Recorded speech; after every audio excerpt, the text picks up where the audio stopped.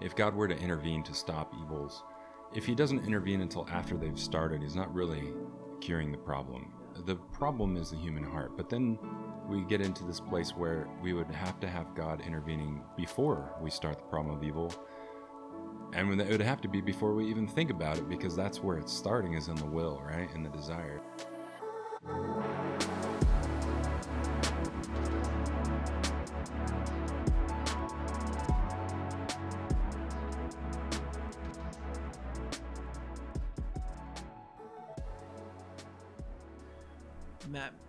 Professor Matt McAuliffe, he says a lot in his counseling class that the most important thing you do when someone's going through suffering is you visit them and you sit with them and you don't say a word. Mm-hmm. You give them a hug. Yeah. You cry with them, and you might need to do that for a day or a week, or and I think that's for just, at least we look at Job, for like one verse, the friends are doing the right thing. Yeah, right. They show up and they just sit with him. Yeah. Mm-hmm. They sit with him for, I think, a week. Yeah.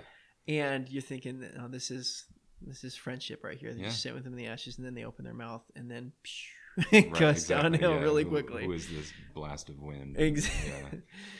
So. Yep. I think we're not very good at that. We're not. As a society, especially now with all the distractions. It's very important.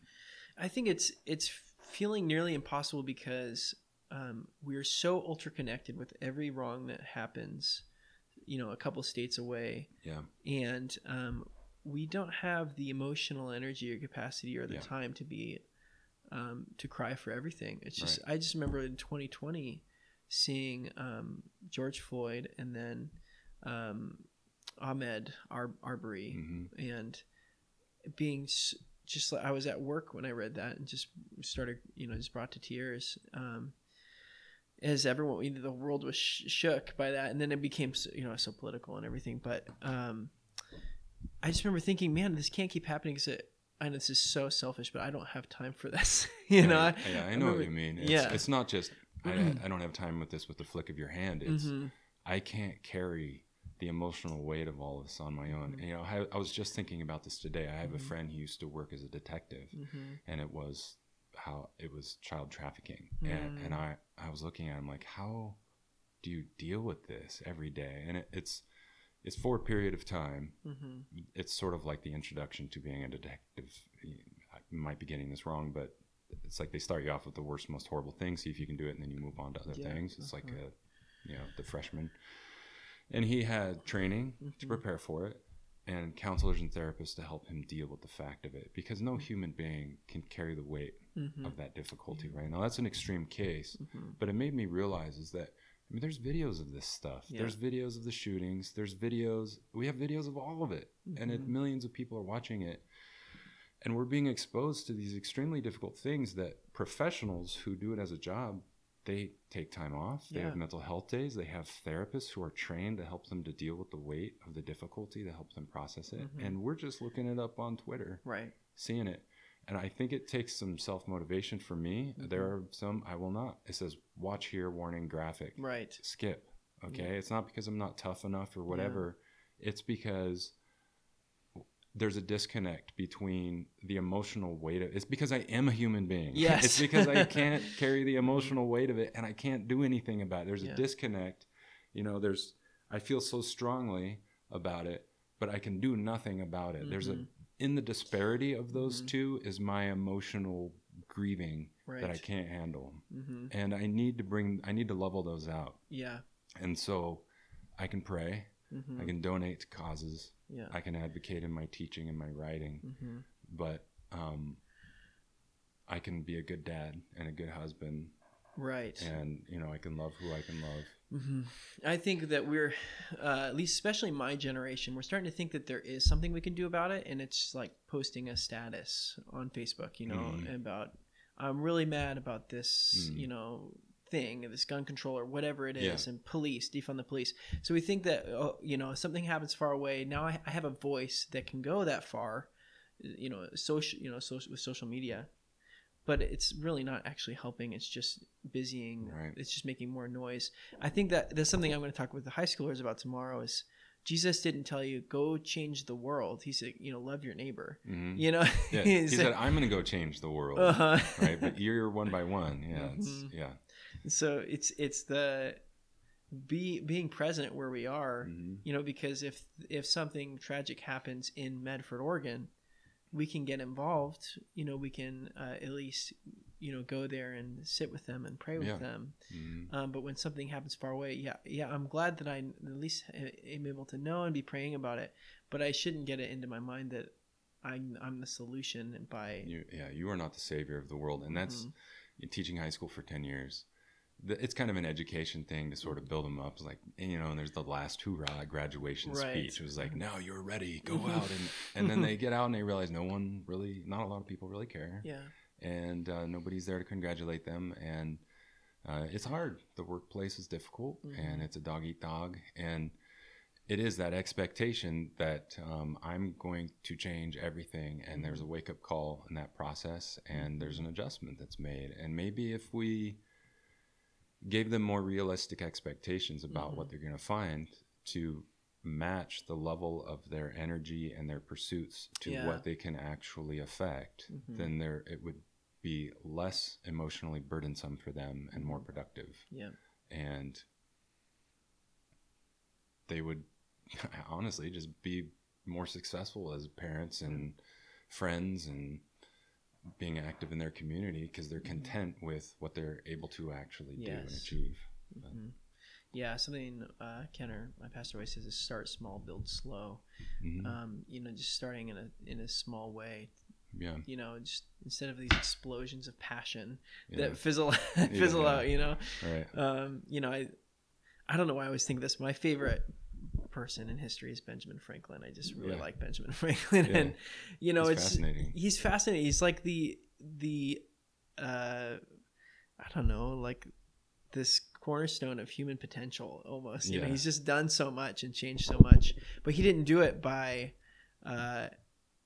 these. It was just slow. He started working at his brother's newspaper in Philadelphia. He started getting good at working in that newspaper. He got involved in local politics. Philadelphia was too small. He goes to Boston. He just kind of builds slow. And now we think of him as he invented the library. He invented the fire. What is it like? A wood stove? Was it? Yeah, no. I was thinking of firemen. What do you call the system of firemen? Why am I so blanking out? A fire station? Like a fire station, okay, yeah. Basically, there was all these fires breaking out in Philadelphia, and so he created a place where firemen actually had jobs, and they would live there, and then they go and, all these different things. And if I get corrected, I understand because it's been a long time since I read my history book. But he changed all of these things for America. And it wasn't by, like I just said, it wasn't just by these giant proclamations, but by just working slowly at something and getting good at it and thinking of little ideas and trying them out. And the first library was him and his best friend were sharing books with each other. And he thought, well, why don't we rent a space? We'll put these books on a shelf and other people can use them. And here we have libraries in every city in America.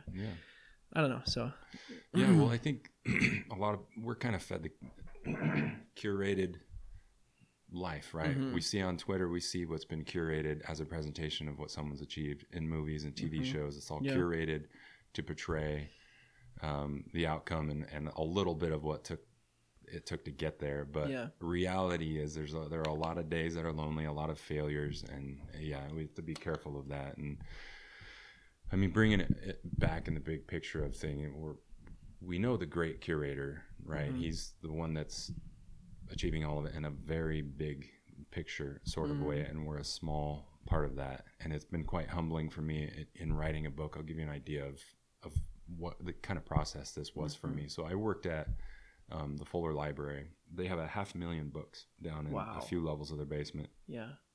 They had some space at the end, and it was my job to intersperse that space throughout the whole collection. So I had to move every single book. It took me 13 months. Pick up a few books, move them over. And I thought, someday I want to teach and want to possibly write a book or something. And it was like, suddenly the Spirit told me, how many of these authors can you name? Wow. I was like, maybe a couple dozen. Yeah. I knew nothing about the authors beyond what they were useful to cite for my paper, with a few exceptions, And I thought, maybe that's the best I ever achieve. I end up on a library shelf that a student uses for a paper someday. And to think about what all of this is for. Okay? If that's the case, then why am I doing why I'm doing? Yeah. I'm doing it because I'm telling the truth. Because I've seen something that God's shown to us that nobody's written about. It's not on record yet. And the more we have on record about how awesome God is, the better. Yeah. And so it's orienting around, it's not about glory for myself. It's not about achieving, this person, I saw this on Instagram, they got that, if only I could be a bestseller, and putting all this pressure, on ourselves to achieve what the dream is, and understand, well, in the big scheme of things, what is the place of this? And when we think that God is watching every single thing that we do and taking account of it, and a lot of it done in secret is what we'll be rewarded for, the integrity, the ways that we conduct ourselves in a business without anybody knowing, the way that we're a parent and a husband, and the amount of work that takes place in the background for teaching a class, those are all little ways that we're faithful that nobody will give us credit for. Yeah. But God sees and somehow is including it in the big plan of the recreation of everything. And that's what we're oriented around as Christians. We need to be, I think, steering towards. Yeah. That's powerful, man. We got off. That's my fault. We got off track, but I really enjoyed that. It's fun. It's fun to see how these conversations evolve. Yeah, they go how they need to. Right? Exactly, they go where they need to, and I think it's good. We're talking about things that are relevant to just today. And well, of course, the problem of evil is very relevant to today. I want to rewind real quick because something. Christians usually defend God in the problem of evil with the free will argument. And I'm curious, what are your thoughts on the free will argument? Is it, because I think it's like the it's the easy one. Yeah. It's right. Like it's the one everyone knows, even if they don't really know the problem. They just, how can you have good and evil without the choice, And so something C.S. Lewis says, it's like if I try to hit you with a stick and then it all of a sudden turned into grass, right? And so God is interjecting, and he's changing this into something that's not going to hurt you. Am I really swinging the stick at you at all? Right. Like I didn't really have the choice. Well, and does it really cure the problem of the motive that exists within the heart to want to swing the stick, right? And that's I bring this up as well as try to carry this out logically, is if God were to intervene to stop evils, if he doesn't intervene until after they've started, he's not really curing the problem. Yeah. The problem is the human heart. But then we get into this place where we would have to have God intervening before we start the problem of evil. And it would have to be before we even think about it, because that's where it's starting, is in the will, right? In the desire. So all of a sudden we got God intervening and making us trip and have heart attacks and go blind and all these random situations. We don't even know why, right? Yep. So it's on a practical level, right? Not to be insensitive, but just to think through it logically. It gets kind of absurd, because then you're asking God to do what you think, but he's wise, right? He understands. So going back to the free will argument, then I think Plantinga's the one that's brought this forward in the 1970s, and it's called the free will defense. It's not a theodicy, because it's not creating this whole justification of why God allows evil, but why it was allowed in the first place, the free will defense. It works very well. It's logical, and it was pretty much conceded within the philosophical community that Plantinga won the day. So it works as a defense. What I've done is taken it and say, okay, free will, he gave us the ability to choose and the freedom to choose for what? Why? And so I've placed that within the overall plan, and that's what I'm talking about. Have you gotten to chapter 3 yet with the tree and the knowledge of good and evil in the garden? The question that started all of this path for me is, why would God put the very tree that's going to destroy the whole plan in the center of the garden? Because the center is the place of prominence, right? Wow. Yeah. And so what he was doing was giving Adam and Eve a free opportunity to continuously choose him, because the whole point is that creation was an environment in which two very different creatures could exist, God and humanity. And the relationship between God and humanity was going to be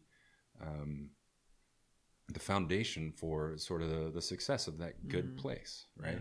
So the only way that could happen is that Adam and Eve were freely choosing to love him as God. He's distinctly God, they're distinctly human. That distinction is maintained, right?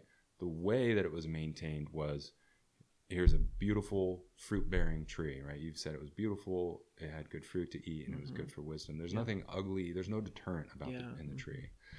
So there's no reason to not eat from the tree except that God told them not to. And so every day they walk by it, they would be using their free will to obey him. And when they do so, he would be God, they would be his children, and he would be their source of life. Yeah.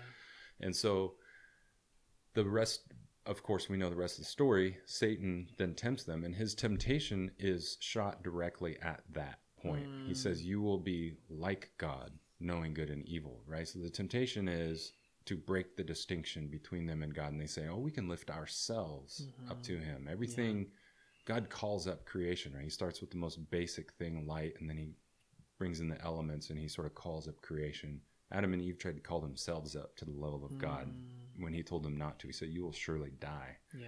And so they rejected his distinction by trying to make themselves God using their free will, that free decision, right? Yeah. But the story goes on. Instead of, again, God is forward-looking to a solution. He immediately begins to enact a solution by promising Christ, slaughtering the animal, covering their shame with his righteousness, with his provision, right? And I should say, it's a preview of him covering, with his righteousness. But the turning back to the cross, the second tree, happens in the will. He predestines us, right? But there's also the call to follow him, to be obedient. And again, you hear Jesus talking about, if you are my children, then obey my commandments. And my commandment is this, love one another, right? So the restoration of the community happens through placing him as our distinct God back in his place. Yeah. And we follow him, we submit ourselves to him. And Jesus exemplified that in the garden. Despite all of his feelings and the stress that it was coming, he exemplified perfect and complete submission to the Father in the Garden of Gethsemane as a part of bringing about, his sacrifice for us, his atonement, his propitiation, the word I was trying to think of, but also as a model for us and what it means to restore the father-child relationship, put him back in his place, honor him as God, and now we're able to do that in Christ. So yes, I do think the free will defense is useful, and I think that the free will defense fits within the larger framework of what's going on in God's overall plan to ultimately solve evil. Well said. Wow. Thank you.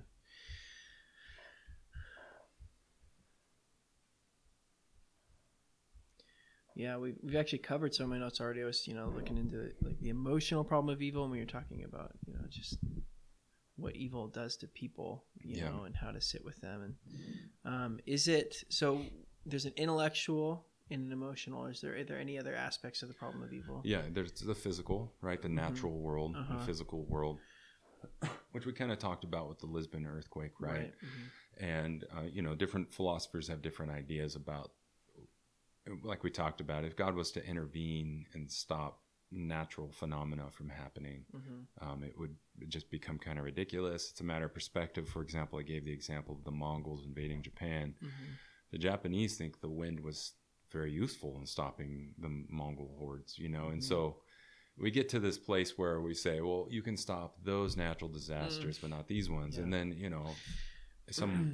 someone drowns in a pool of water, not to be insensitive to anyone out there, but so does God create a force field? Does he give us the ability to breathe underwater? It just philosophically, it gets kind of absurd when we start to think of how he might intervene. And so what we do again is we place that understanding that this world is cursed, right? So I will make a point that it's not like it's out of God's control and he's like, whoops, I guess there was a tornado. In Romans 8, it talks about he's the one that placed the curse on creation. Now, it was Adam and Eve's fault, right? But in placing the curse, he's creating these limits, right? But he, again, for anybody out there is like, well, then that's his fault. again, he entered into it and suffered from it himself. Yeah. Mm-hmm. And his solution follows that path. And if you want to know what he's doing, then you got to look at Christ, because he entered into it himself and enacted it. So, but he does, right? And the times that he does intervene, he, like you said, he stops the storm.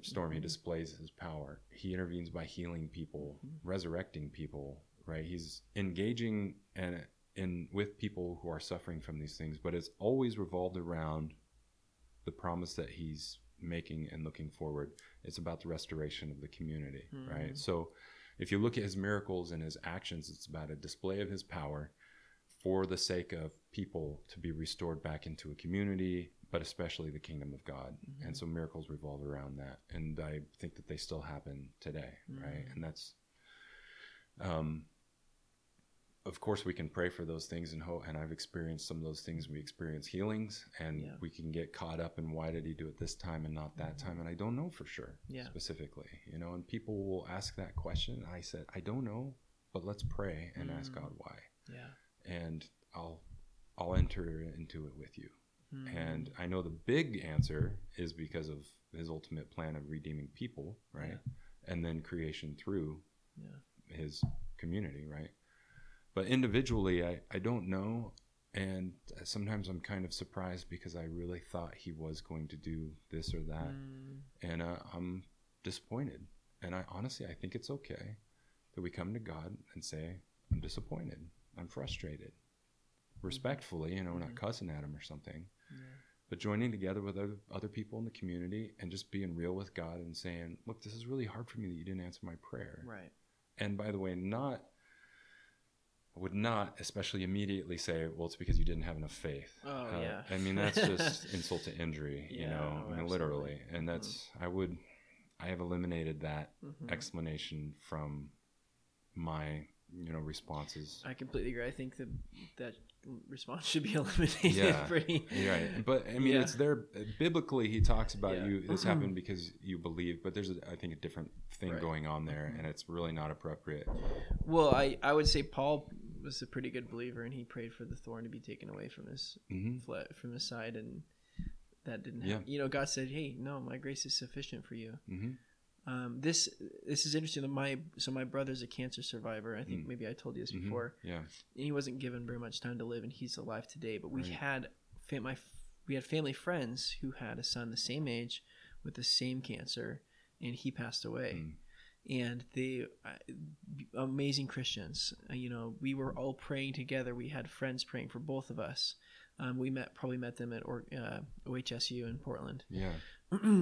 And like you said, it's in that situation, you don't say, oh, well, we had more faith. Yeah. That's just not okay at all. And that family, just, I know that they're amazing. They've glorified the Lord through it.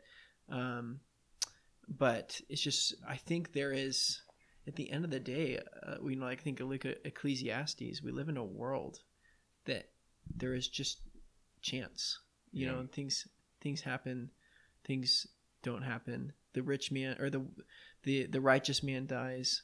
He said, the writer says, I looked at the world and here's what I see. The righteous man perishes and the wicked man thrives. He says, I don't know why this is happening. It's just the way it is. Yeah. You see that over and again in the Psalms, and immediately he always, however, God, you are awesome. You are sovereign. You are the provider. You are the judge. You are glorious. And I feel the same way. And that's in those situations, I don't know. I remember I was a chaplain in the cancer ward when I was in Pasadena. And when people would ask me that question, at first I'd feel nervous, but as time went on, I felt okay saying, I don't know specifically why in your situation, but I'm really happy to pray with you and sit with you, because I think that's the only thing I know for certain is that God does want to be with us and help us carry it. God I know of all that. Comfort. Yeah. I know that, right? And eventually he may reveal why. Now, I do think he's sovereign over everything, right? I don't think he's out of control. I'm not an open theist. Okay, I think he sees it. I don't know how the timelessness thing works, where he's outside of time and he knows the different options and possibilities. Right. That's also beyond me. But again, I think I know we have an incarnate God who knows what it's like to suffer, even lose a child. It's even hard for me to say. I have children. It's like emotionally, I can't even say these things. It's too hard, but I know that that's true. And I know that God can empathize with our pain, and that happens in the spirit, and it happens in the quiet, and allowing ourselves to feel it, and to pray in faith, believing, and then to be okay not knowing, and asking him to walk with us in it. Amen. And to supply. I think that's a great stopping point.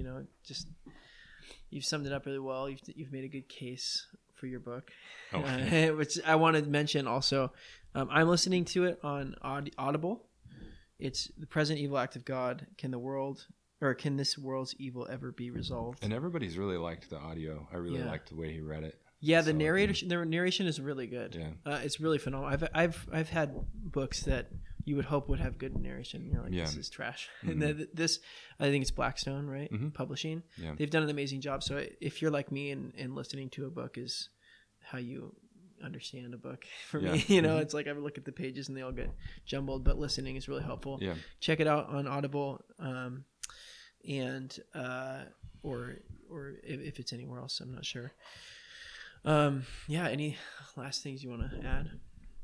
I think we covered a pretty good gamut there. But I would encourage everybody that, again, he is active, right? When I say present evil, this present evil age, but he's an active God, and it really is in the person of Jesus that his activity starts and ends. And everybody, I think, struggles with this, and that, as cliche as it might be, the Sunday school answer that we have, well, it's about Jesus, it really actually is. That's the starting point for what he's doing. Look to him to understand it and keep going, keep learning more, keep walking with him in it, and he will join with you in it, and bless you in it as he has with me. Amen. Thank you, Jered. Thank you for having me. Yeah.